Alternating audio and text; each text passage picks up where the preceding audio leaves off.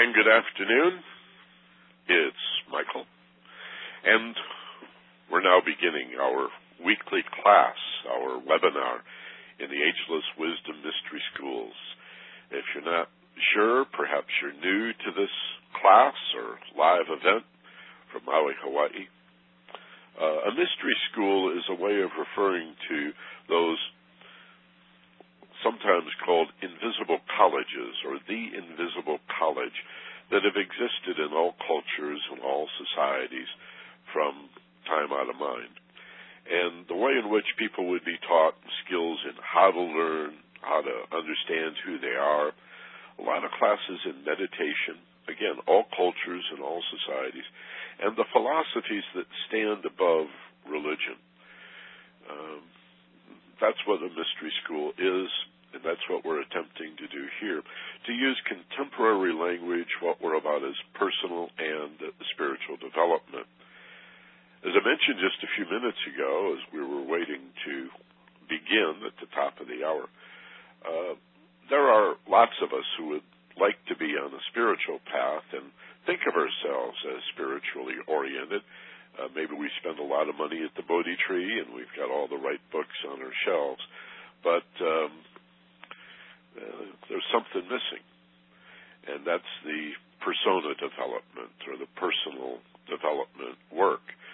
And it's a little odd that you have to develop a sense of who you are as an ego, a persona, which means mask or personality, before you can actually climb the ladder and move above that identity to a higher sense of self as a spiritual being in form, as one who doesn't have a soul but who is a soul. And so that's part of the problem. You have to build the ladder in a sense. You can't go to college if you haven't done high school yet. And so we're bridge builders here. What we try to do is stand in both worlds and develop the nexus, the connection between a sense of self as a human being in flesh, in form, and apparently separated from all other separative forms, between that and a much more harmonious sense of self that is connected not only to every other human but to all things. The reasons that we love our animals, and we love flowers, and we love beautiful days, and we love nature as well as each other. So that's our mission. Let's get started here on our topic of the day today, reflective communication. And again, if you're able to get your significant other, your spouse, husband or wife online with you, or maybe one of your parents or one of your kids, or consider the replay and the fact that this is going to be available afterwards. This is real valuable stuff when it comes to our topic for the day, reflective communication. I call it the heart talk, and it is a skill that psychotherapists facilitate but rarely teach. And the better psychotherapists, I think, and social workers and spiritual counselors will not only facilitate, but I think also teach people how to do this. Just as if we were to use guided imagery and visualization, which we often do, best to teach people how to do that on their own and encourage them to teach others than try to hold on to power by saying, I'm the teacher, I'm the facilitator, you need to come back to me. So I'm going to teach you how to do a process that normally we're exposed to only if we go into some kind of counseling or therapy, and then it's facilitated by the therapist. But there's no reason that two people who love each other can't learn to do this heart talk or reflective communication when there's conflict or friction in a marriage without having to go to a therapist. I'm going to tell you right now that what follows is simple but not easy. And I'm serious about that. This is not a complex or difficult, well, it may be difficult. Again, the paradox, it's simple, but it is not easy. And let's address that at the top. What I mean by that is to understand your feelings, to understand your emotions, while you're emotionally worked up is the challenge. We often compare emotions to water and consider if the water was boiling or bubbling or you just had some wind waves and chop on the water, you could not see into the water because of the disturbance of the water itself. Emotions are the same way.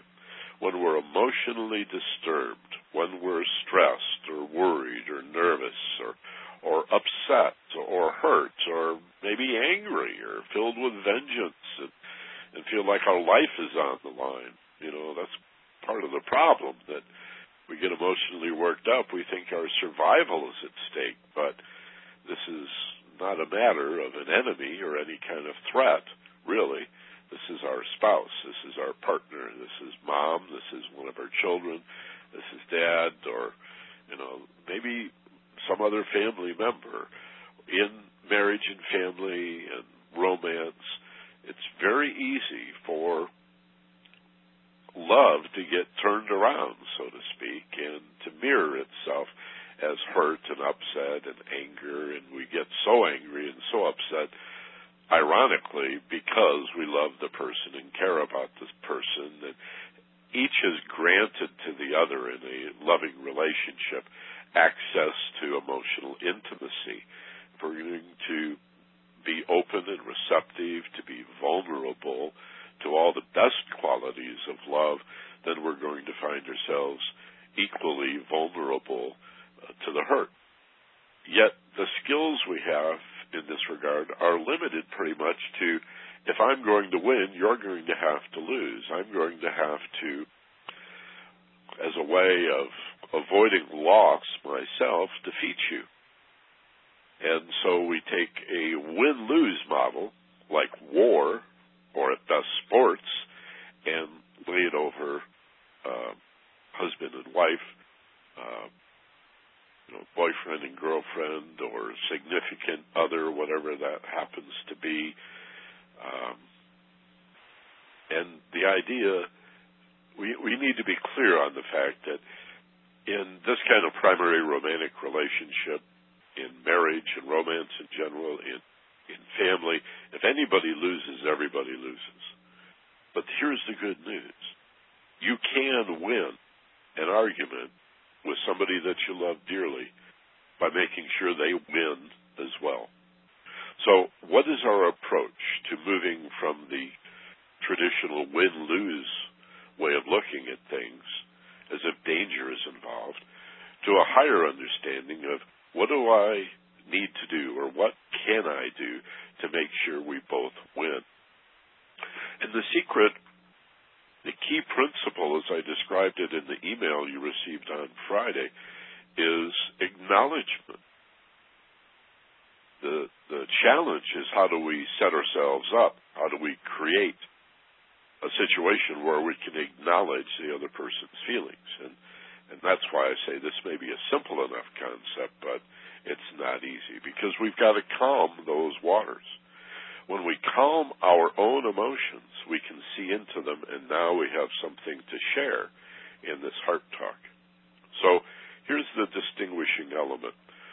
Most disagreements, most attempts to resolve conflict or win an argument have to do with the person asserting their point by denigrating the other one.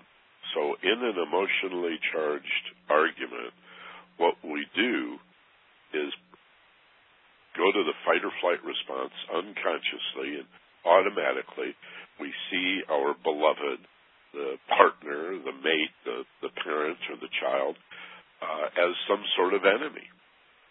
And we have to defeat them. It's almost like nuclear war, where there's no real defense against nuclear bombs, so the only thing you can do is strike first offensively. And it is offensive, the way most people argue in marriage, because they don't have the skills. You'll have them by the end of this hour today. Practicing them will, of course, be the challenge. So here's the typical argument. You are the one that you always, you never, you, and then there was that time in the past when you see how all of our sentences are starting with you? and may even be accompanied by some finger pointing. And as soon as you pause to take a breath, it's likely that the other person is going to jump in and do exactly the same thing. Wait a minute. Aren't you the one that said that you felt that you did this, and do you not remember that you did this and you did that? So what we have is a situation where each person is taking responsibility for explaining the other person to them.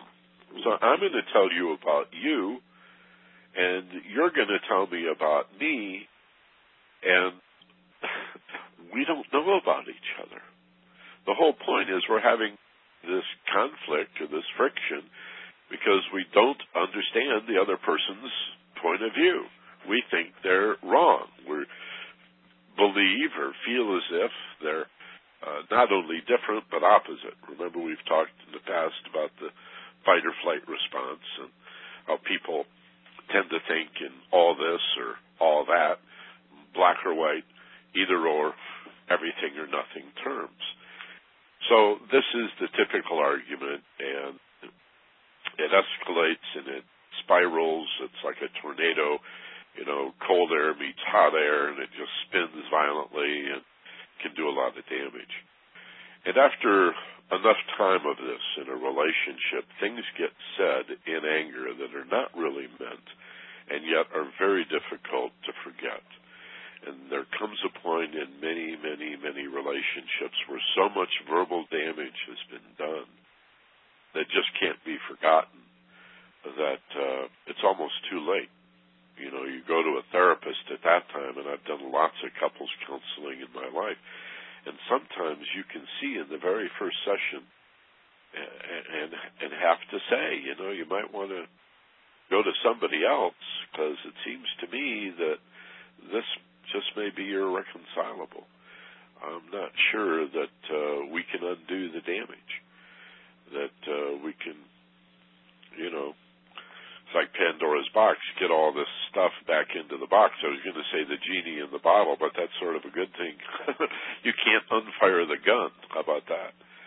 You can't retract it. It's too late. You've already said it. And, forgiveness is a wonderful thing, and it really works. It really helps. I'm just saying that in many marriages, by the time this kind of information is sought out in counseling or reading books or classes like this, sometimes it's just too late. To unring the bell, there's the allegory I was looking for. The damage has been done. How are you going to fix it at this point? Well, hopefully all of you are in relationships that have not gotten to that point, and there's still plenty of opportunity for forgiveness and understanding. And boy, listen to those words, love and understanding, forgiveness. This really is the antidote. But we need to find a better way to argue verbally than starting all of our sentence with you and talking about the other person. It's like if we're both bad drivers, and I keep telling you what a bad driver you are, but I don't want to talk about my driving, and so you feel the need to tell me what a bad driver I am, but you're not willing to learn anything about your driving. The problem is that if we're the ones that are driving, then we should be responsible for listening to input from the other person, perhaps, and learning, or maybe deciding to disagree with their input. But the alternative to an argument in which virtually every sentence is you're the one who, and you always, and you never, to go to I feel statements. I feel this, and I feel that. And when this happened, I felt, and sometimes when this goes on and I hear this, then I feel, well, now, this is a very different situation. And it's really that simple. Except that most people don't have much to say when it comes to I feel, because they haven't done the reflection and haven't gain the insight necessary to have anything to communicate. Okay? So instead of, let me just take an example. You're a nasty blankety blank, and you don't care about me, and you did this, and that made me feel this way, and then what am I to think because you. If instead you were able to say something like, ow, that hurts me. I feel discounted and demeaned. I feel lonely. I feel abandoned. I feel separated. I'm feeling sort of betrayed here. How do you argue with somebody who is making I feel statements? How can you argue with their feelings? I know people do, but it sounds crazy. It sounds like this. It sounds like, oh, you shouldn't feel that way. Or you're wrong to feel that way. Now you're just feeding the fire. You're stoking the flames, right? Here you have an opening, and you're just throwing more fuel on the fire. Now, there's a slippery slope here. There's a little... This is why I say it's simple but not easy. There is an added element here that we have to be very, very careful of. That it just has to do with language and the way we talk. I feel, followed by a judgment. I feel, followed by a thought that is objective, is not a feeling. I feel has to be followed by something personal. It has to be I feel something about me, not I feel that you are. Do you understand?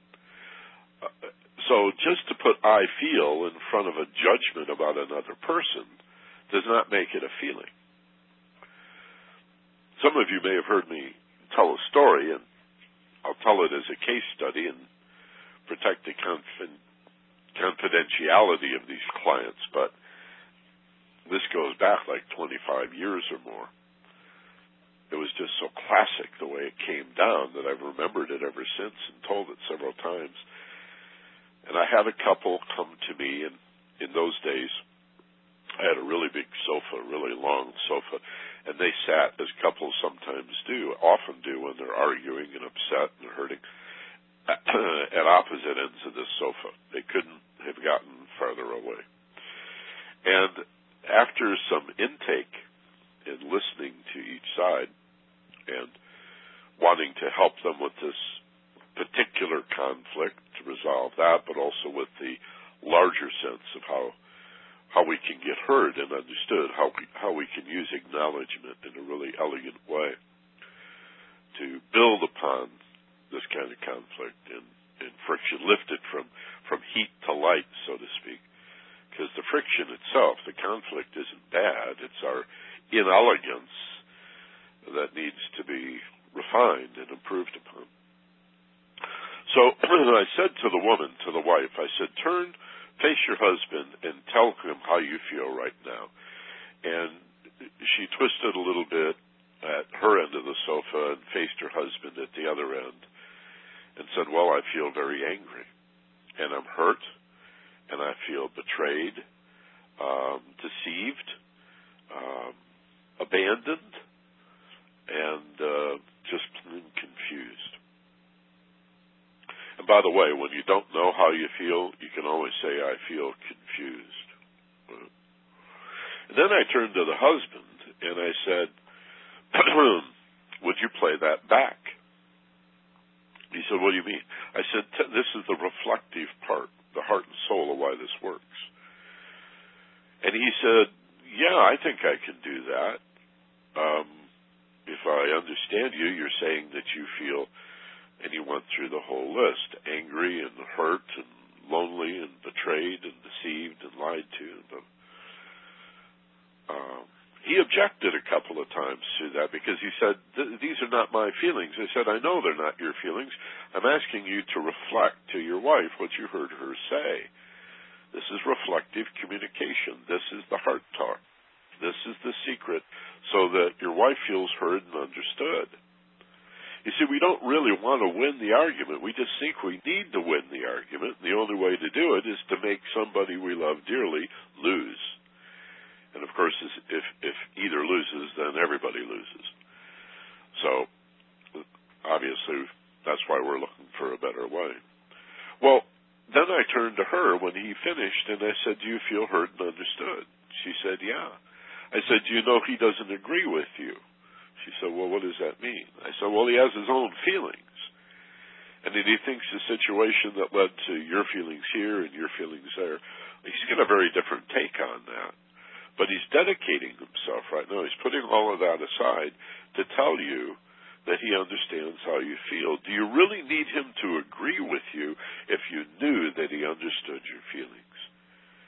And without hesitating, she had to admit that, yeah, all she really wanted was for somebody to say, I can understand how you'd feel that way. Isn't that what we want from somebody that we love in an argument?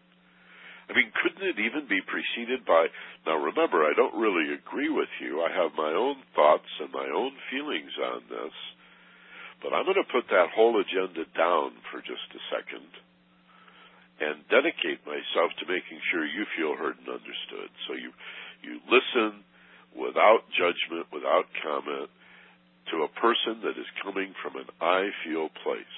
As long as they say, I feel this and I feel that, or I felt this and now I feel this, I feel is the critical part, then there's no reason to interrupt. Just shut up, listen, try to understand, because your job is going to be to play it back. That's how you win.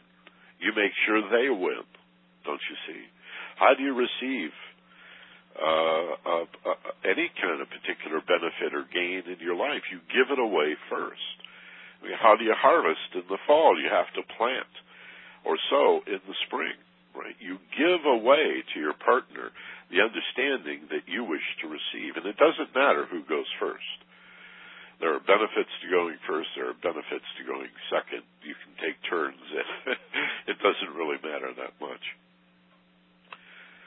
Okay, so the wife makes the I feel statements. The husband listens without commenting, without judgment, as long as those statements are I feel. And then he plays it back without any regard to his side of the argument. His job is to make sure that the person that went first, in this case his wife, feels heard and understood. Got it? Now it's his turn. Now, the situation in reverse should have been pretty much the same. Now it's his turn to make I feel statements, and they're going to be very different, even though relating to the same disagreement. And she is supposed to listen now, without judgment, without comment. And as long as the husband makes I feel statements, then she can repeat the process, and when he's done, say, well, if I understand you correctly, you're saying that you feel this way, or you felt this way, and now you feel this way, and you're feeling this and that. We're not talking about our thoughts, because they're objective. They're always going to be about, I think you are, I think you did. To go to feelings is the essence of subjectivity. That's where it's about you. Well, here's the slippery slope. This fellow turns to her and says, I feel you're a bitch. I feel you are nasty. I feel you are... And I said, stop right there. He said, what? I said, you're just putting I feel in front of your standard argument. He said, what's wrong with that?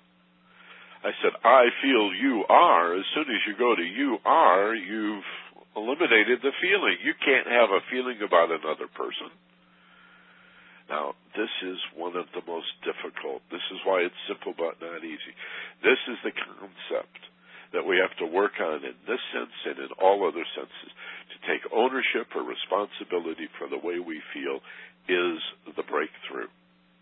Now, a particular feeling that we take responsibility for, that we take ownership of, could be stimulated, and usually is stimulated by another person or a group or a circumstance or an event that's outside of us. Yeah, that's the stimulus.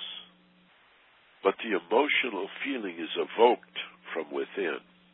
It's imperative that you get this part. Okay. Somebody, let's say, says something, and we describe it as, it made me angry. It made me feel this way. There's no such thing. They don't have that kind of power over you. They didn't make you feel. They stimulated a feeling that is your feeling. If I say the same nasty, hurtful insult to 10 different people, not that I would, but hypothetically, if I said the same mean thing to 10 different people, I would get 10 different reactions. Don't you see? Because the emotion that I stimulated by my nasty, thoughtless, hurtful remark, the feeling is evoked from within the individual. It's subjective. So to talk about yourself, I feel, instead of you are, is very, very significant. Of course, you have to know what you feel. And in this case, this gentleman did not understand his feelings. He had no emotional intelligence. And so he said, I feel you are a bitch. Which, of course, just made her more angry. That's just more name-calling. And the fact that he put I feel in front of it didn't change a thing. So when we have long stories to tell, to try to explain our feelings, and they include you are, and you did this, and you did that, and remember the time that you're just going to upset the person even more, because you're saying, I'm not interested in your version of it. I'm going to tell you my version of what you were doing, because I'm an expert on you, and I know you better than you do, and you're telling me about me, and I'm going to tell you about you, and that's why this stuff never works, and we have a 50% divorce rate, because people don't have this simple, but nevertheless challenging skill. So I said to the husband, I feel you are a bitch is not a feeling. He said, but that's how I feel. I said, no, that's a judgment.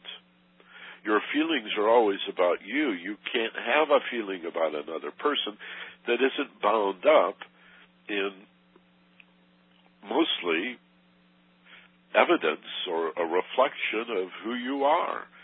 If I feel, how would you know? If I feel you are, that's at best empathy, and much more likely just to be a judgment. So he had a very difficult time with that, and his difficulty had to do with his feelings, with being vulnerable enough to be in touch with his feelings. And I started out by giving him a word. I said, you're obviously angry. Can you say, I feel angry? Instead of, I feel you made me angry.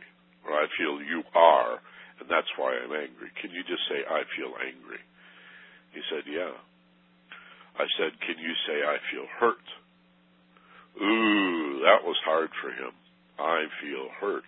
Because men are supposed to be macho and tough, and I'm in charge here, and if I huff, and if I puff, and if I make enough noise here, maybe I can blow your house down, and I don't have to worry about that silly argument of yours and your silly emotions and all of that. Hey, emotions in men and women are our internal guidance system, and we don't have a marriage. We don't have a healthy parent-child relationship in family if we're not willing to be vulnerable in front of them. You can't have love without vulnerability. That's what it is, okay, in the simplest sense. So be very, very careful as you practice and learn how to do what therapists call reflective communication, what I call, and I've always called the heart talk. The first principle is you have to speak from an I feel place, not a you are place. And the slippery slope is to be very careful that I feel you are, just ignore the I feel part. Okay, we just flipped it around again. I feel you are a, when you call somebody a name, or I feel you did this, and you describe an event. I feel is eliminated and made irrelevant by what follows. It's like saying, I feel I think you are. I feel I think you are. Well, what is it? It's a thought.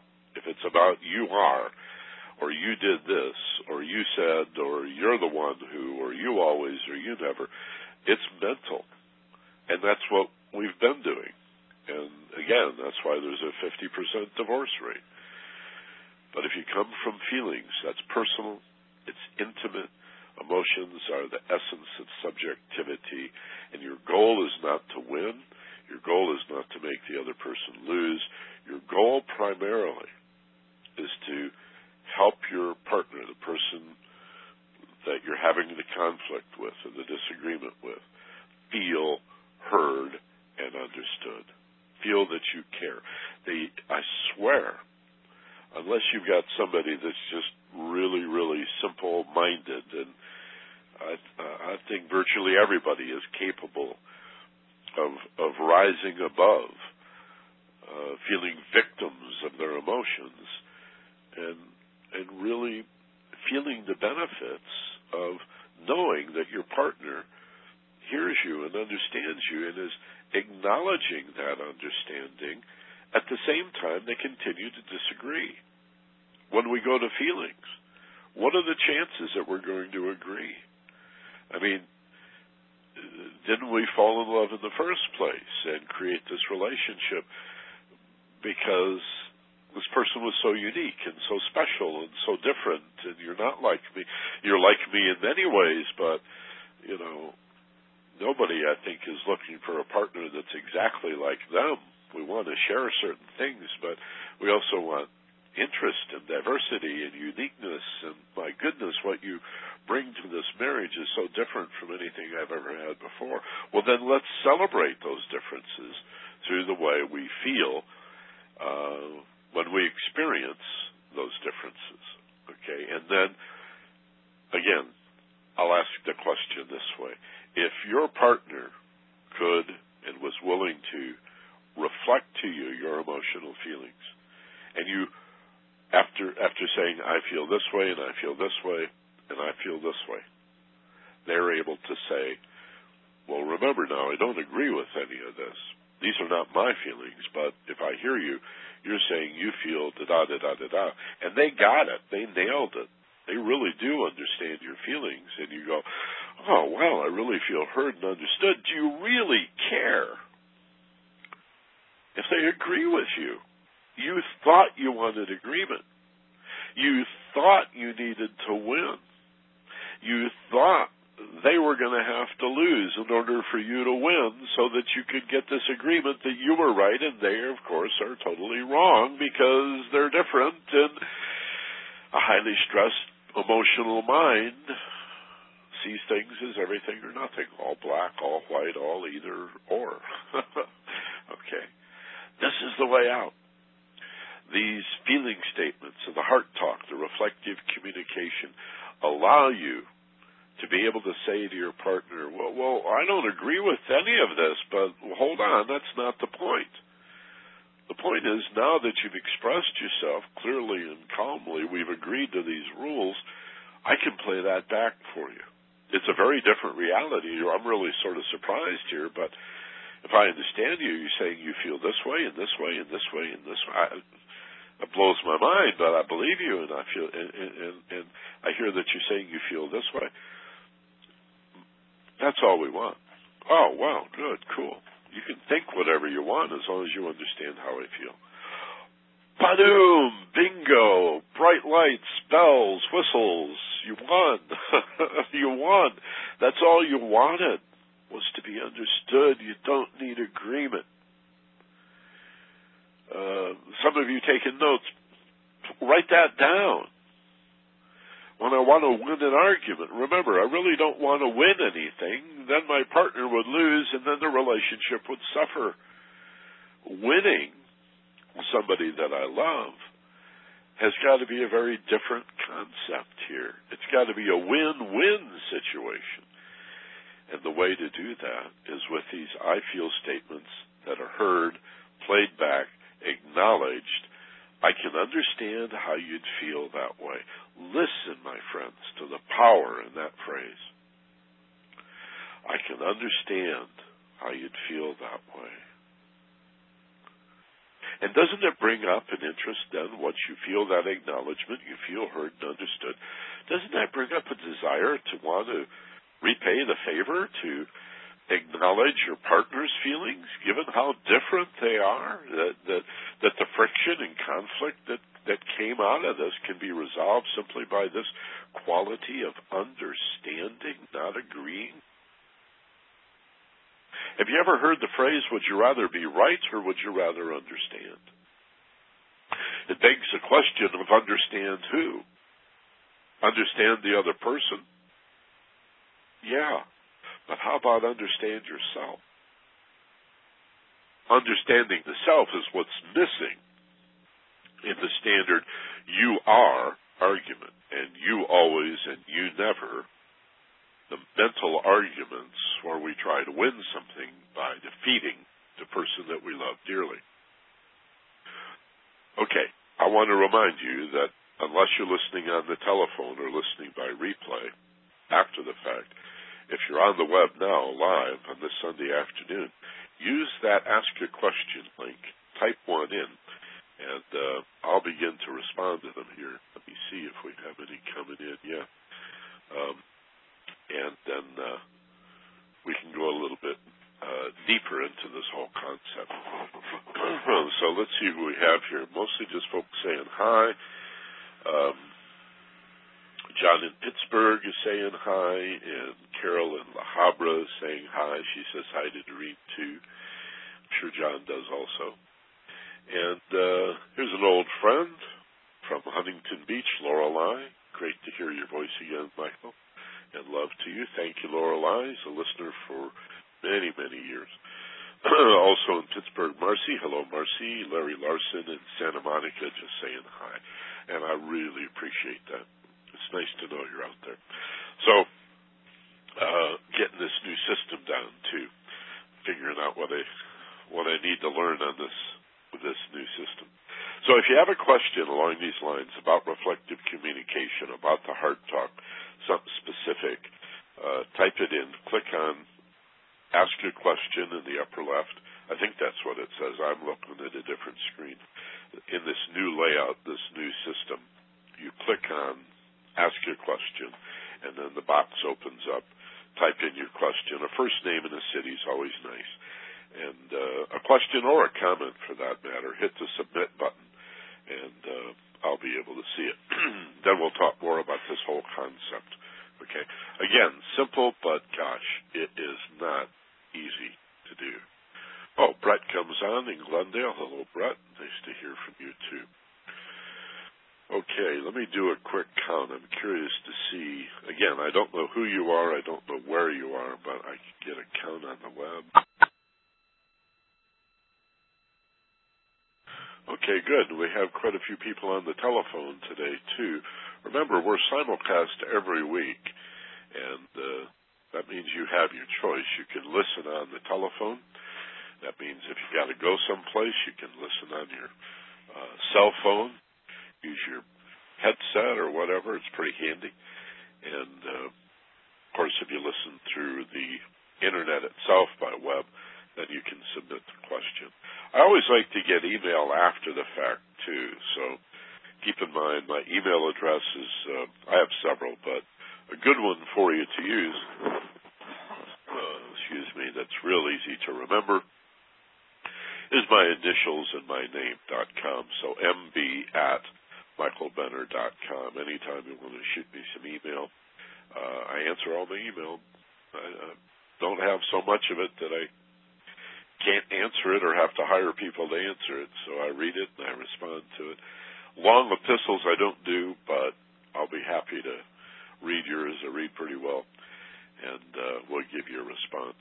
Okay, mb@michaelbenner.com anytime in the future that you'd like to get a hold of me. And, of course, the telephone number, if you'd like to leave a voice message, you can do that. Same service I've had for years, 818-569-3017. Still an 818 number in the West Coast.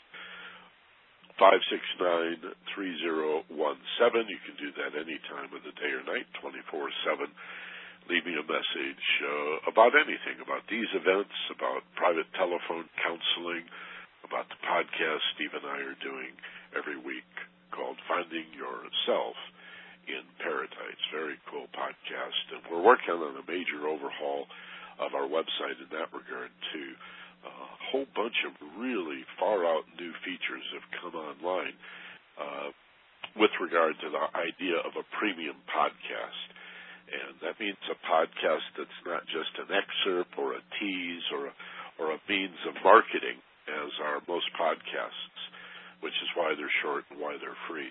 But a premium podcast delivers real content. Ours are 50 to 60 minutes in length and include a guided imagery or visualization exercise. Some of the best stuff Steve and I have ever done. The two of us together in conversation about personal development and sometimes spiritual development things too, but very well grounded with a lot of practical, useful information, just like we're sharing here today. Hopefully you find this practical and useful. Again, I would like to share with you some resources. I'd like to give you some book titles. The problem is I don't know of any. Again, what I'm describing is a technique. It's called reflective communication. For 25 or 30 years, I've called it the heart talk. That,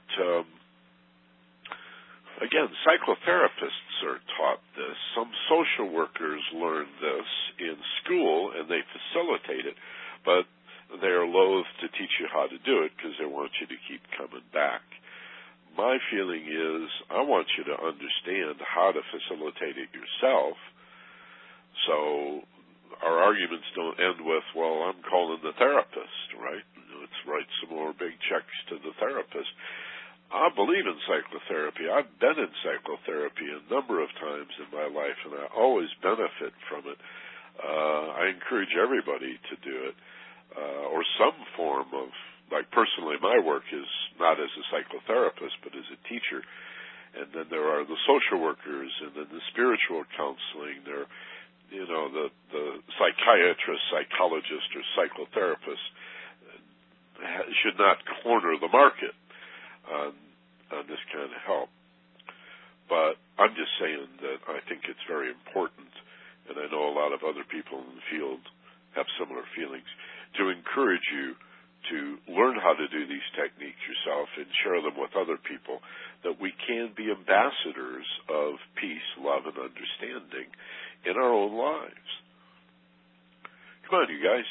What are the chances that we're going to stop the nuclear arms race, or the war in Iraq, or the hostility that benefits the military-industrial complex in this country, the enormous profits that they're making? How can we stand down from war and injustice in this world if we go home and do it in the bedroom, in the living room, in the kitchen? If the people we love the most we battle with, you see, it's absurd. It's like talking about nuclear arms control, but I want my guns. What are you going to do with the guns? I mean, you're still arming. 85% of murders are between people that know each other. Somebody being killed by a stranger in America is pretty rare. It's almost always a crime of passion. Not to get off onto a different subject, I'm just saying, how can we have peace in the world if we don't have peace in our families? And how can you have peace in your family if you don't have peace in the understanding it brings in your heart? So consider that this is a political action, it's a social action, as well as a personal action, to learn to use states of deep peace and tranquility, the alpha brainwave state. Steve and I call it paradise. You might know it as Christ consciousness, or the gap between the thoughts, or just a place of inner peace, to create the expanded insight and understanding necessary to have an I feel statement, or a set of I feel statements to say in these heart talks this reflective communication process. In other words, the only element that needs to be addressed is this point. I've really described the whole thing to you, and I'm going to check in a minute on your questions again, and I'll answer those. But the only thing we haven't got to is the preparation to have something to say. You have to know your feelings before you can say a series of I feel statements.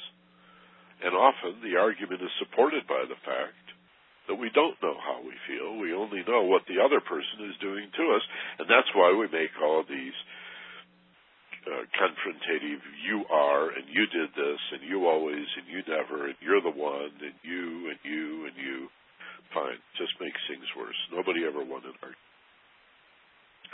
Steve likes to say, and I think he quotes, my partner Steve quotes, as I remember, Bill Cosby, and saying, if you ever win an argument with your spouse or significant other, apologize immediately. If you ever win, apologize immediately, because it means you just defeated somebody. You just skewered,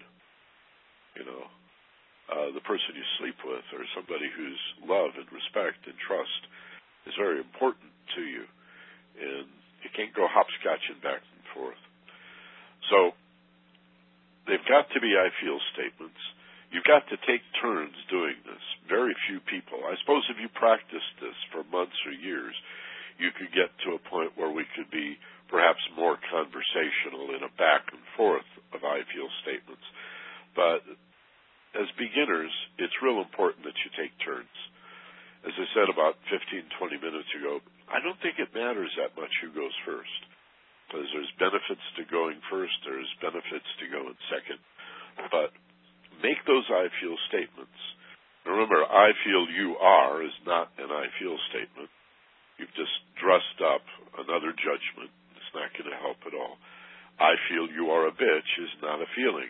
This fellow said, but that's how I feel. And I said, no, that's what you think. If you don't know the difference between thoughts and feelings, you're going to have a problem. By the way, I'd like to do that next week. I'd like to talk about the difference between thoughts and feelings. What do you think about your feelings? What do you think about your thoughts? How do you feel about your thoughts? How do you feel about your feelings? Most of us are really ignorant in this area. Again, especially men, we're taught to dishonor our feelings. That a feeling makes you weak and stupid, and so you lose out on. You don't know the self. You know other people. You judge other people. Got lots of opinions of other people, but you don't know much about yourself. So in order to have something to say when it's your turn, I feel in this situation this way, and I feel this way. And again, who can argue with a feeling? If your statements and your arguments are always, you are this and you did that, well, obviously you're just going to promote more disagreement. You're not going to set them straight. You're coming from different realities. You're different people. You have different fingerprints and different DNA and are looking at entirely different movies. That's one way I've often said it over the years on the radio is it's like you go to a movie complex and I go into one movie, and you go down the hall into a whole different movie, and then we try to agree. We're watching different movies. What are the chances we can agree on what we think of our objective judgments of the situation and the role that other people play? The only way we can arrive at any kind of real understanding is to talk about your experience from a feeling place. I feel. Okay? And again, I think is real risky territory, because I think your thoughts are going to tend to be objective and about the other person.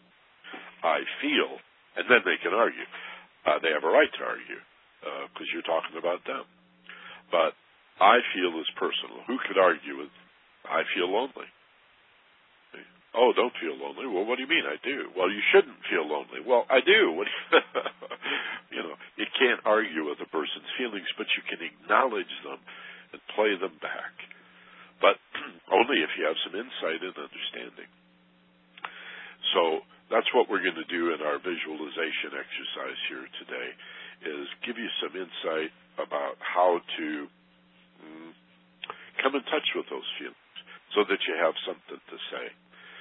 Now, think it's important to take 10 or 15 minutes, maybe a half an hour, or even an hour to do this. And so as the pitch of an argument increases, as we get more and more frustrated with each other and more disturbed that we're digging ourselves in deeper and really not making any headway, but quite the contrary, making a mess of things, the first person to get conscious should ask for a timeout. Excuse me, I'm going to take a sip of water here.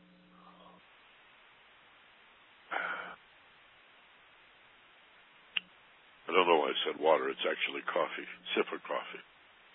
Thank you. Time out. You know, even know the sign, right? One hand horizontal to the floor, the other one vertical. Time, like in basketball. Time out. And if you have any kind of relationship, any kind of marriage, and have agreed to this stuff in advance, time out means time out. Stop. You can't just use it to shut down the other person. You've got to both stop. Go to your corners like a couple of fighters. That may mean one person gets to go in the bedroom and lock the door. It might mean another person gets to jump in the car and go for a drive. You got to give them space to do that. Let them go and have their time. I had a relationship as a young man in my early 20s where if I argued with my girlfriend and I got really frustrated and didn't know what else to do, I liked to get in the car and go for a drive, and then I'd come back in 20 or 30 minutes. Well, she forbid it. She said, if you leave now, don't bother coming back. Don't leave now. She wanted to talk about it right then. And that's not fair. You can't bully somebody like that. Let them go, for God's sakes. If that's what they want to do, let them go. It's not uncommon for one person, male or female, to say, I want to do this now. I want to talk about this now. We're not going to do anything until this gets settled. Let's do it now. And the other one has a right to say, perhaps, no, I'd rather do it later. Well, when? An hour from now, or maybe even the next day. Depends. You know, you're arguing at midnight. They say never go to bed upset, but if it's midnight, you may have to. Okay? Make the best peace you can. But take the time. Do a process like the one I'm about to guide you through, a visualization process where in a meditative state of deep relaxation, all of these you are statements fall away. Most of these thoughts that we obsess on fall away. And with a little bit of practice, the emotions calm as well. Now we can see into the water, calm water we can see into and understand the emotions and have something to say. Don't judge the other person. Don't judge yourself. If you've got any kind of marriage or relationship with your parents or your kids or some other family member, somebody you really love and care about the outcome, could be a neighbor, somebody down the street. This process is invaluable, but you got to do all the rules. You got to take the time necessary to get some insight and just to share, I feel this way and I feel that way, so that the other person can acknowledge it, play it back, say something like, I can understand how you'd feel that way, and then you reverse roles. Okay? And now the person who is listening for the purpose of acknowledging the other person's feelings, playing them back. I hear that you feel this way, and this way I can understand how you'd feel that way. They now get their turn. Okay? That's why I say there are some benefits to going first, some benefits to going second. They get their turn to do the same thing, and the speaker now becomes the listener. Doesn't matter who started it. The person that went first is now the listener, and their job is, without judgment, to listen to their partner's I feel statements so they can play those back and acknowledge those. Now you both feel heard and understood.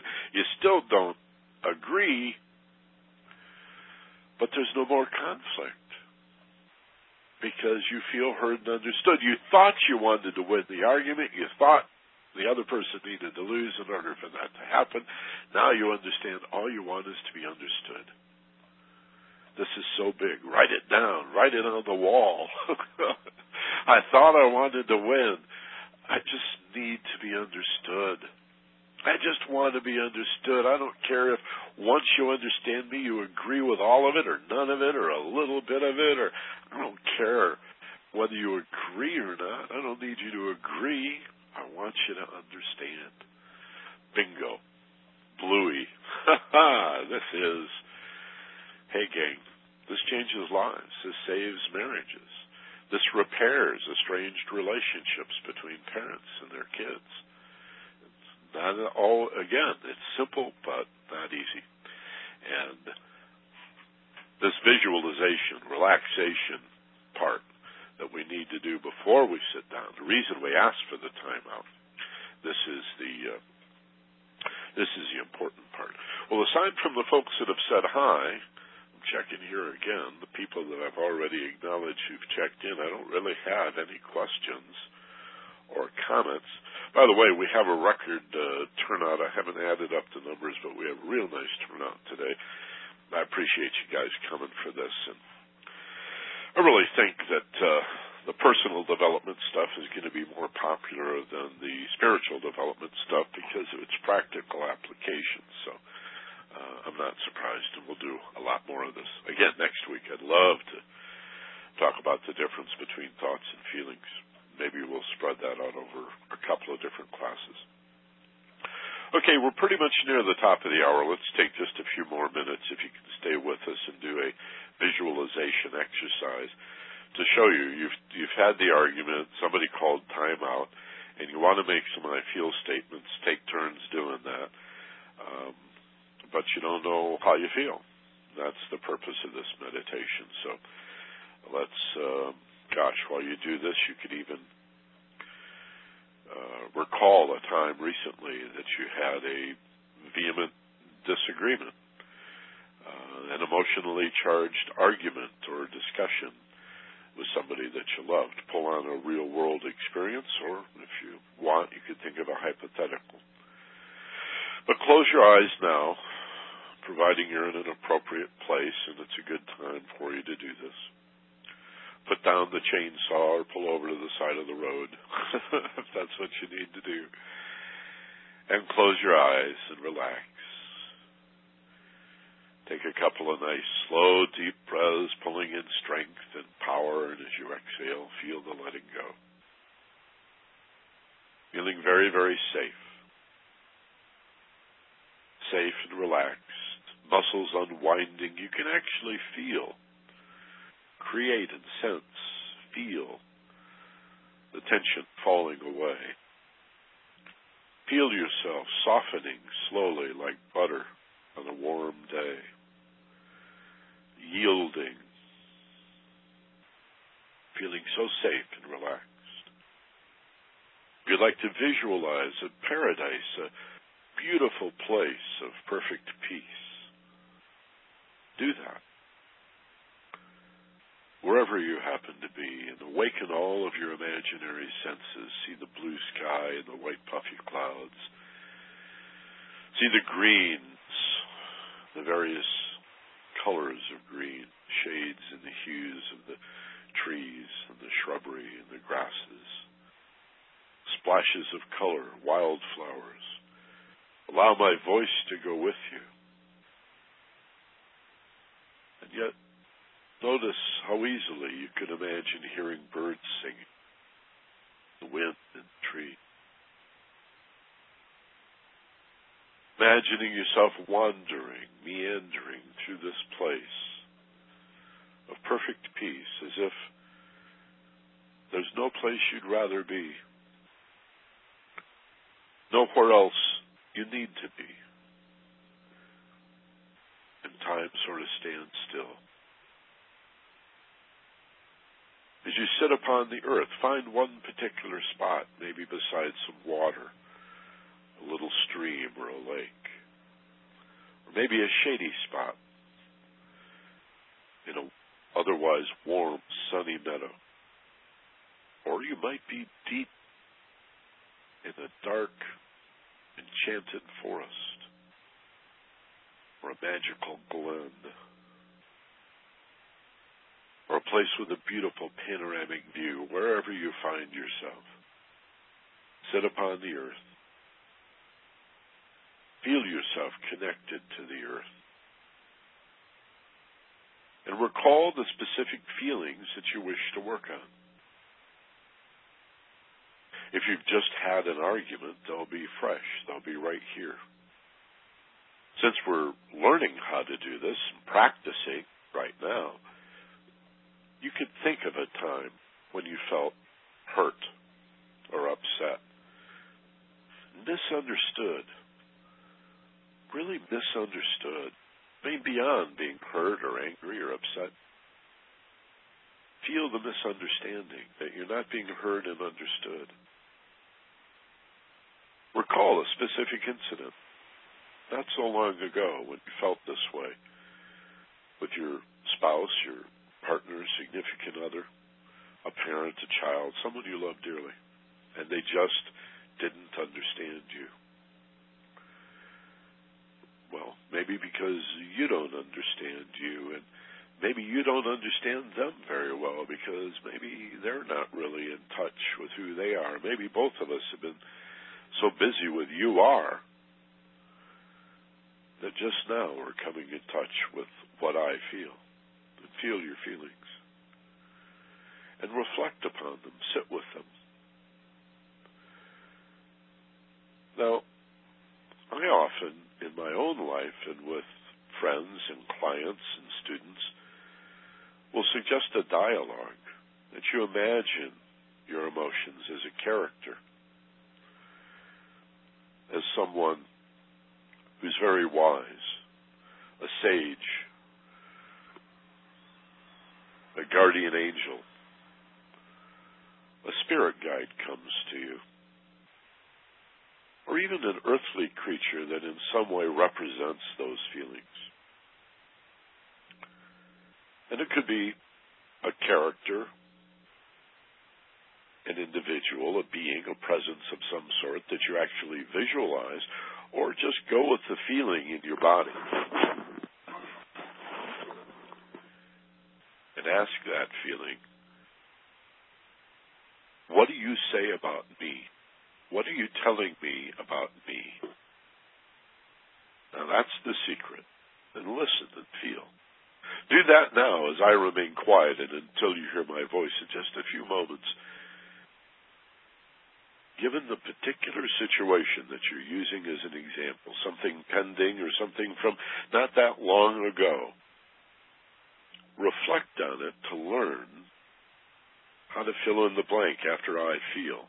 What are these feelings saying about you? They've been stimulated by another, but they're evoked from within. These are your feelings. Remember this instance. Let this feeling come forward. Tell you something about yourself. I feel this way because.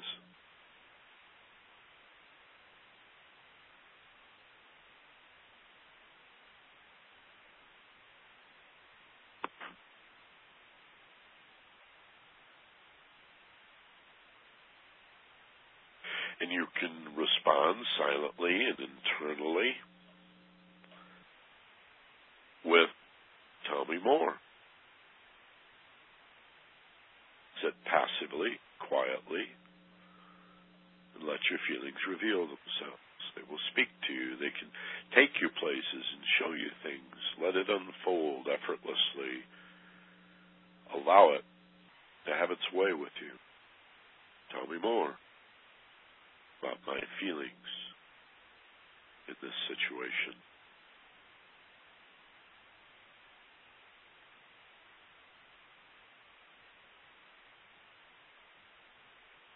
Ask yourself,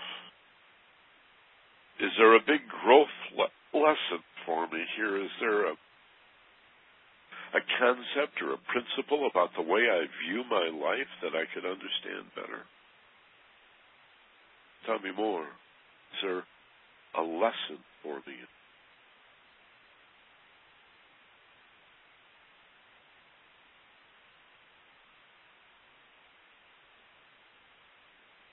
What is that personal growth lesson that I can remember next time I'm in a similar situation and I feel Similarly, I feel pretty much the way I'm feeling right now. How can I remember and draw upon what I'm learning here right now? Tell me more.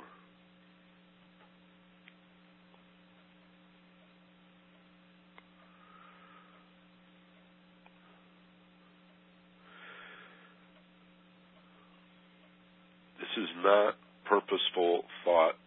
This is not analysis. This is allowing your feelings to have their way with you. Surrendering, if you will, to yourself. This is not about surrendering to others. This is surrendering to yourself. Let your feelings bloom and blossom and reveal their innermost beauty to you, even if the feelings are so-called negative, hurtful feelings. If you've just got a lot of anger and rage and can't seem to get past that, remember that all anger, all rage, all acting out is hurt. Find the hurt in the anger. Why does it hurt you so much? Yes. Yeah, go to that. I know it's a little scary. Go there, deeper, into the hurt, that you might better understand the hurt.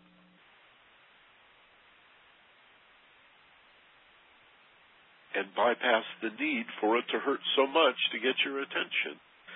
The more you know about the hurt, the less it hurts. Tell yourself these insights will be easy to remember.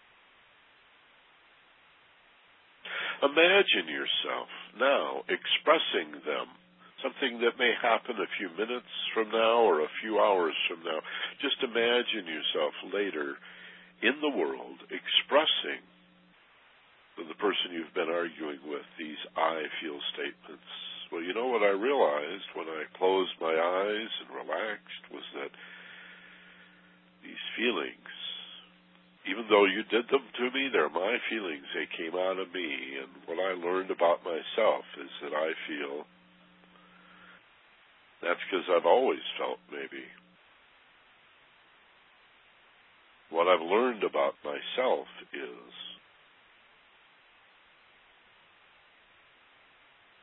imagine your partner sitting with you and understanding. And they don't agree, and you don't need them to agree. How could they agree with your feelings? How could they even argue with this vulnerability, this quality of truth? And when you're done and you've really played it out, not as an argument, never once did you say you are, or you always, or you never, or you're the one. It was all I feel. And now your partner is playing that back to you and saying to you, you know, I don't agree with this stuff, but if I understand it, you feel this way, and this way, and this way, so that you feel heard and understood. And maybe your partner even finishes. Imagine your partner saying, I can understand how you'd feel that way. And experience now the feeling of being in a relationship with somebody whose sense of arguing is not to win, but to acknowledge how you feel and to say, I can understand how you feel that way. Oh, drink that in, soak that up, let every cell in your body feel imbued with the love that comes from being understood by somebody who loves you enough and who cares enough to understand and to actually play it back free from any pride. Feel the coming together. Even though we don't agree, we'll probably never agree on this. Isn't that great? I don't need you to agree if I know you understand me. First, I have to understand myself first. In every situation that I might have, I feel statements to share with you. so that you can play them back to me. And then we'll reverse roles, and then you'll be the listener as they share their process.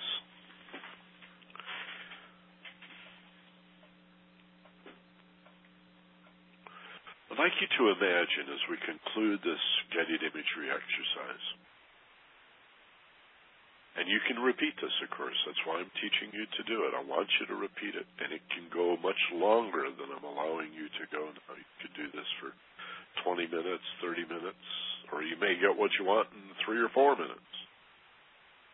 But you can always repeat the exercise on this or some other set of feelings.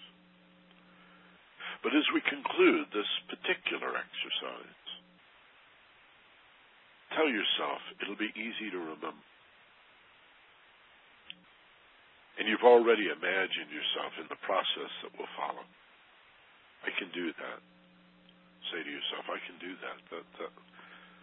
That'll be easy to remember, and it'll be simple, and it might be challenging, might not be easy to do, easy to remember, maybe not easy to do, but it really is simple enough. I'm going to give up winning for understanding. I don't need to be right.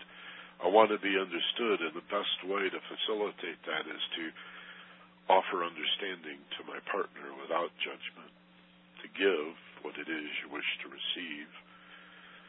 The golden rule, the cornerstone of civilization, is to treat people the way you'd like to be treated. This is love. And so take a nice, slow, deep breath, filling your lungs with strength and power, and as you exhale slowly, imagine yourself coming toward the sound of my voice, just reorienting yourself toward the waking state. Remember where you are, the chair, the sofa, the pillow you may be sitting on, the bed you're laying on. And as it feels right for you and you're ready, open your eyes, wide awake and alert, feeling rested and refreshed, and remembering all of the insight and understanding that you got about you. We don't do these exercises to understand others, but to know thyself, to be true to yourself. The ancient Greeks, know thyself. Shakespeare, to thine own self be true, and then as the day follows the night, you cannot be false to another if you're true to yourself. Make it about you. It's one of the hardest lessons in all personal and spiritual growth, is to transcend the fear that it would be selfish for you to be self-centered. Self-centered can be an enlightened quality of self-interest and self-identity and self-centered, free from egotism or protecting that self. It's not selfish to put yourself first. Remember the example I always give about the oxygen mask on the airplane, and they always have to tell you, every single flight, if these air masks should fall, put yours on first before you help other people. They don't, that's not a selfish thing to do. It's take care of yourself so that you have something to offer other people. That's what this whole process is about. Okay. And then there's one more thing I want to add to this. You may find this insufficient or inadequate. You may say, well, okay, I'm thinking that after we have a successful heart talk and all of this works, we've still got this outstanding dispute. What are we going to do? Well, the funny thing is, 85-90% of the time, you don't have an outstanding dispute. The dispute was not what you were arguing about, but the way you were arguing, you see. And you've resolved the dispute with love and understanding and respect, and you can continue to disagree because you understand your feelings, and you don't need the other person to agree because you know they understand your feelings too. You've just shared them. Now, sometimes a compromise needs to be made, but you've come place where it's much easier to compromise because you took the emotional charge of not feeling heard and understood off of the situation. Okay, let's say the dispute is over money. The two big arguments in most marriages are sex and money. Okay, they're control issues. We're trying to get control. Another topic for another day. Control. Big issue. Well, let's take a hypothetical example. Let's say I like to live hand to mouth. I spend my money as fast as I get it. You want to save some money for a rainy day. You think I'm being reckless. All right. Well, we've already had this heart talk. Now we both feel heard and understood. We still disagree. What are we going to do about this? Okay. Well, let's compromise. How much would you like to have in the bank to feel good? Okay. Well, I feel like we don't need a savings account at all. You want to have $10,000 in there for a rainy day, or in case something happens, we get sick, or some other problem.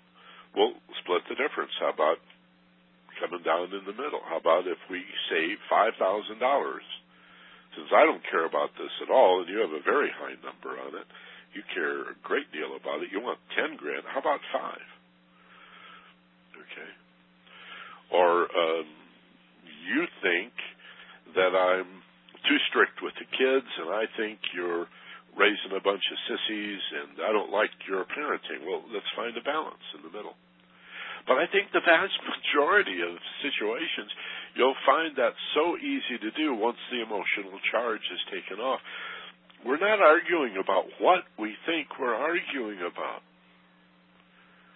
What we're arguing about is the insulting and demeaning style of our argumentation. And once we refine that and lift it from thoughts to feelings, from you are to I feel, okay, everything changes. And I think you'll find that's what you were arguing about.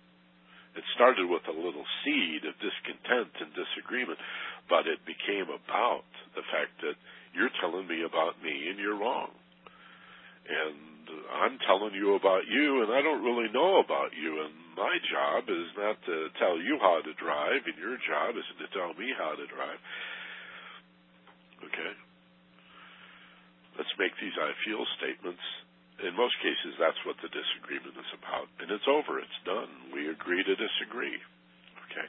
Acknowledgement, friends, is this is a philosopher's stone. This is a quality of love. The philosopher's stone, you understand, is love. The magic is love. Love is many things. It's truth, it's consciousness, it's kindness and gratitude and generosity and patience and the willingness to understand others. It's largely a receptive state, but among all of the different things that love is, certainly it's understanding, celebrating, understanding, and acknowledging that over some sort of need to be right, which will always separate you. If you want to be right, you will be alone. You will be right, but you will be alone.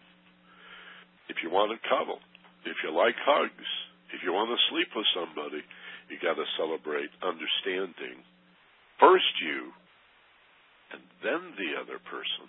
It's got to come in that order. First, understanding your feelings, that you might then be able to listen to another person's feelings. That's the antidote.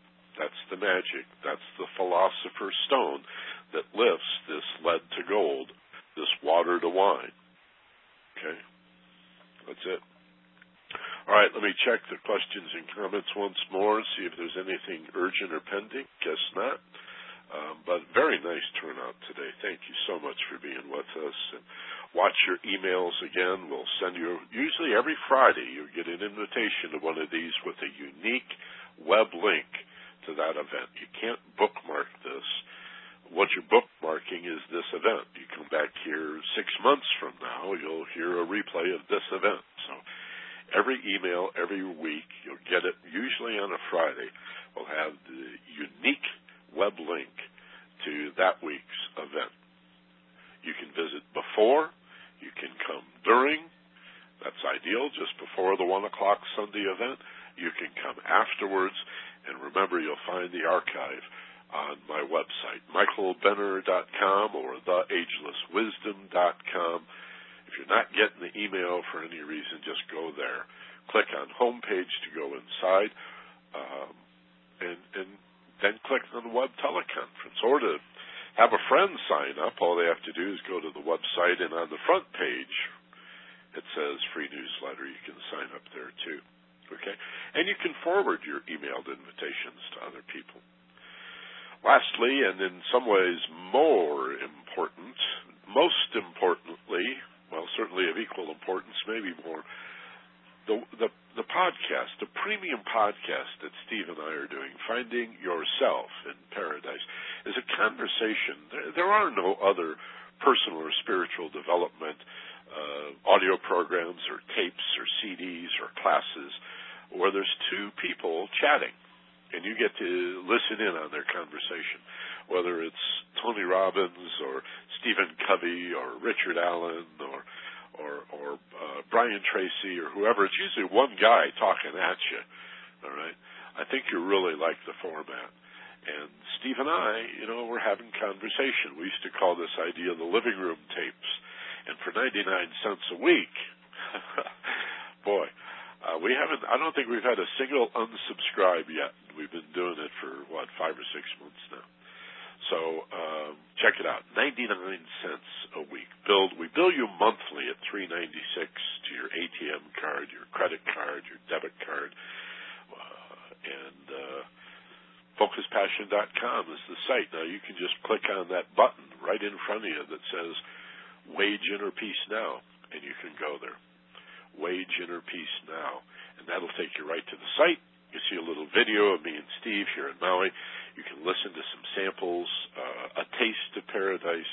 You can find out what a podcast is if you're an old-timer like me and not all clear on this new web stuff. It's an incredibly democratic way to share content. And since I'm no longer on the radio, and radio and TV is owned by fewer and fewer people manipulating the flow of information, thank goodness we have our telephones and we have our webs. So join us every Sunday when you can at 1 o'clock Pacific time, 4 o'clock Eastern for this event.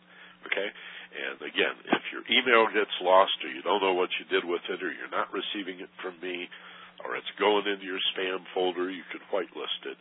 But you can always go to the website, michaelbenner.com or theagelesswisdom.com.